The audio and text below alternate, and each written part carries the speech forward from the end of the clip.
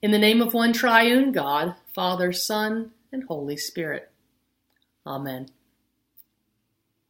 When I was in seminary, I remember one of the most impassioned conversations that took place was one about the movie The Exorcist. To be fair, it was really a conversation about the nature of evil. And this wasn't a classroom conversation. Instead, it was where all the best conversations took place. Picture it. Sicily. Okay, not Sicily.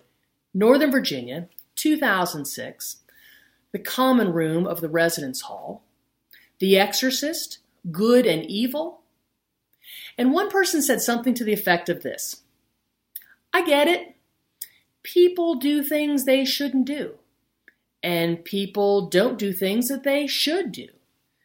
People do bad things. Still, it isn't like there's some detached, non-discriminatory power.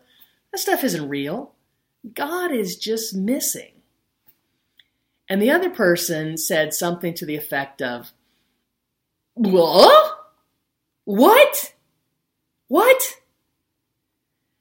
And that person, the aghast person, which wasn't me, the aghast person pulled out a Book of Common Prayer because that's what you pull out in seminary disagreements. And then began the recitation of the language of holy baptism. Do you renounce Satan and all the spiritual forces of wickedness that rebel against God?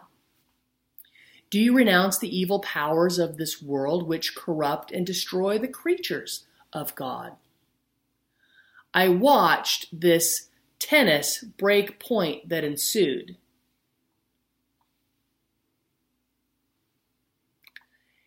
Anyway, I've thought about that conversation a lot, and the letter to the Ephesians as well.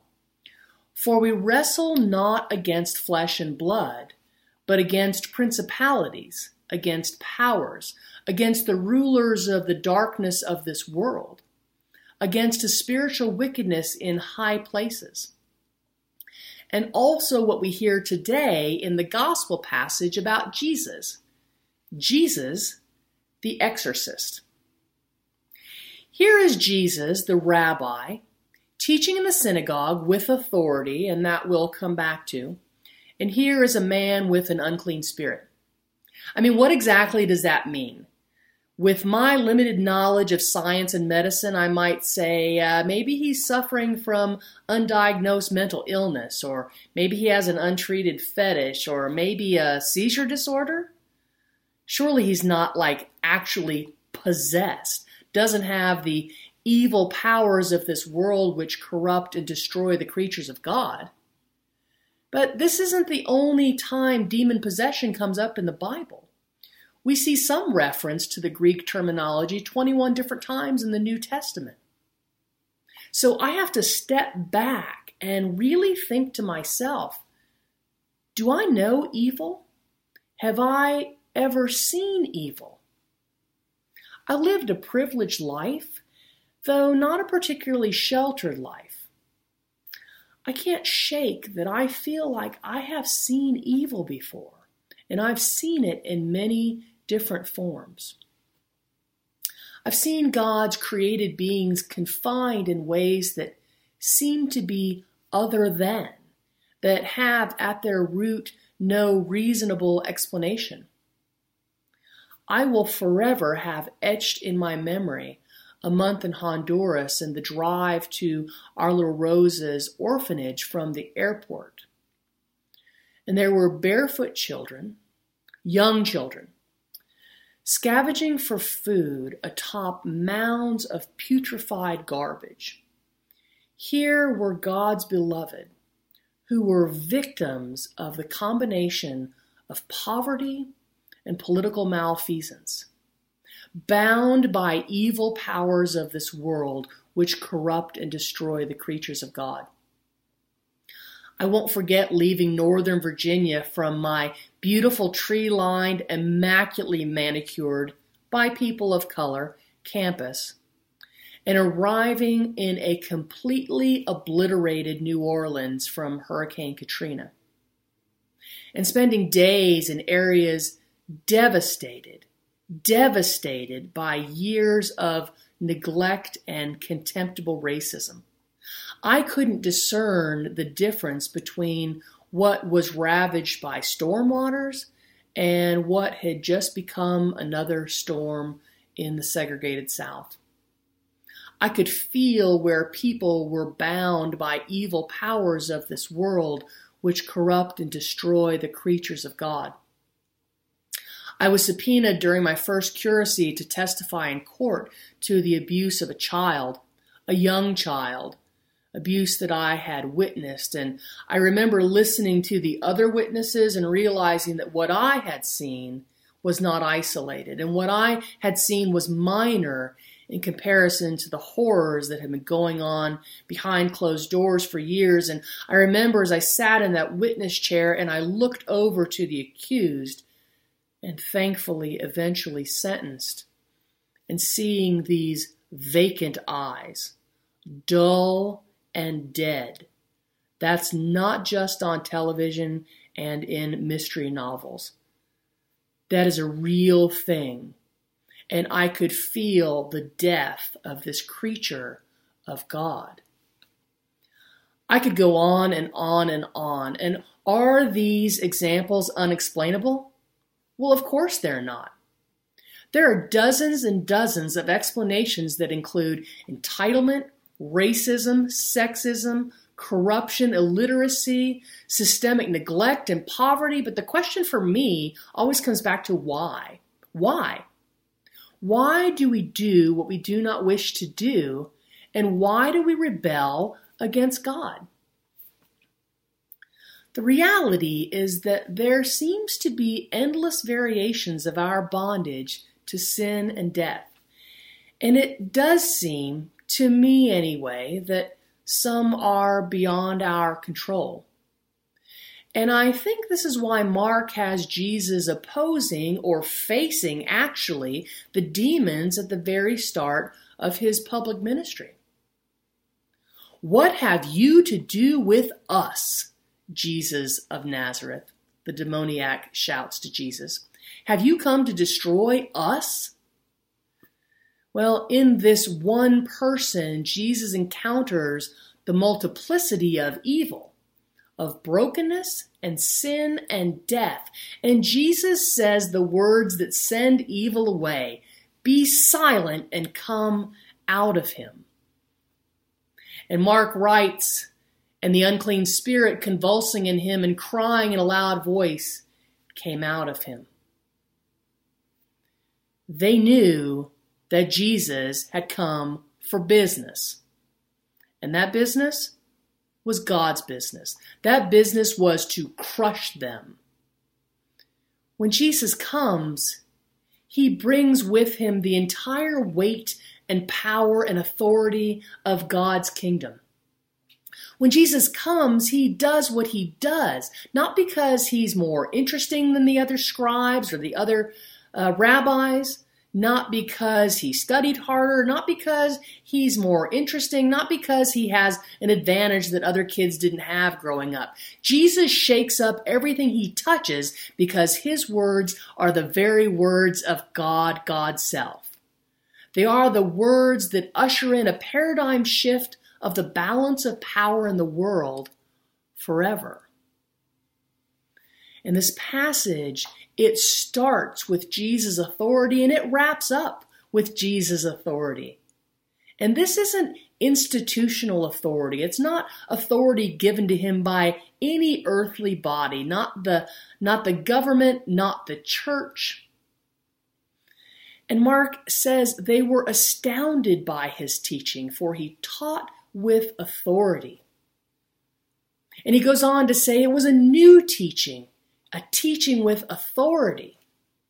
And the authority doesn't come with a collar, with a title, with where he went to school.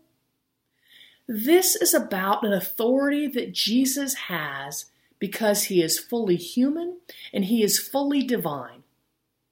This is the authority Jesus has because of his relationship with God as God's Son and as God's self. The authority that Jesus has is as a trusted rabbi, a friend, a teacher, and that, my friends, is relational authority. He brings relational authority to life, an authority that he has because he is. And it's an authority that we have as well because of who we are. Jesus is the Savior and Redeemer of the world. He is the beginning and the end. He is the Alpha and the Omega. He's everything that ever is, ever was, or ever shall be. And sometimes I'm not certain we hold Jesus with the seriousness that we should. We hold him as dear 8-pound, 6-ounce newborn infant Jesus. We hold him as little boy in the temple Jesus. We hold him as Jesus Jr. in some ways. Now, everyone who knows me knows that I don't take myself very seriously. I do try to take Jesus seriously. And I don't know that we get this story. I don't know that we can get this story. I don't know that we can get Jesus' full identity. And why would we? We are on the other side of the Easter story. We've already been liberated. We're already the recipients of salvation. We know the story from a different angle. The demons, they get it. They get that God that is in Jesus is the power of the world. But everyone else, what is this, they say? What's going on here? This wasn't supposed to happen in temple today. This is totally peculiar. And that's understandable as well, right? Because these people in Capernaum that are sitting in worship, they are in their homeland, and yet it is not. It is fully occupied territory, and they are weighed down by corruption and bribery, poverty, disease, and death.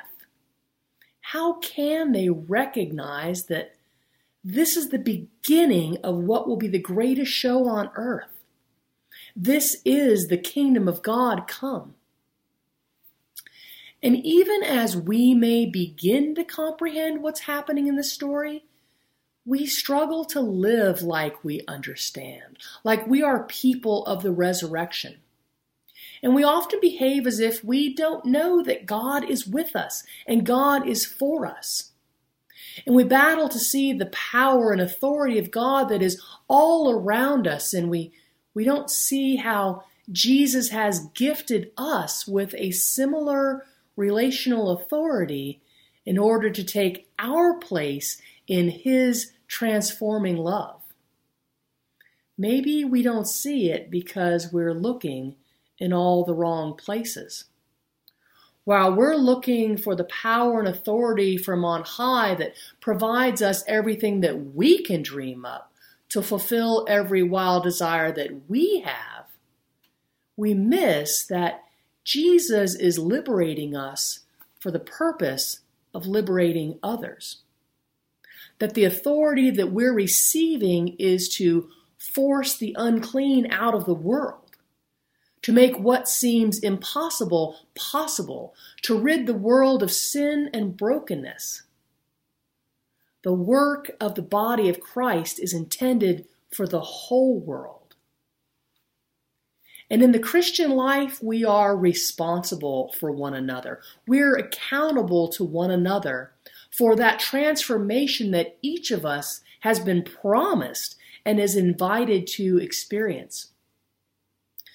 And those of us who are most entitled and privileged to offer this wholeness and this healing power and relational authority to all whom we encounter, especially those who are the most vulnerable and the most marginalized. We're accountable to building up God's communities of love in the kingdom of God here on earth. We're accountable, and it is a privilege. I feel that evil is a power.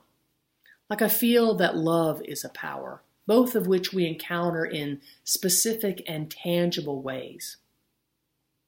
Jesus came to teach us to live, to teach us to love, to help us to help others, to learn to suffer, to get through crisis, to experience tragedy and come out on the other side.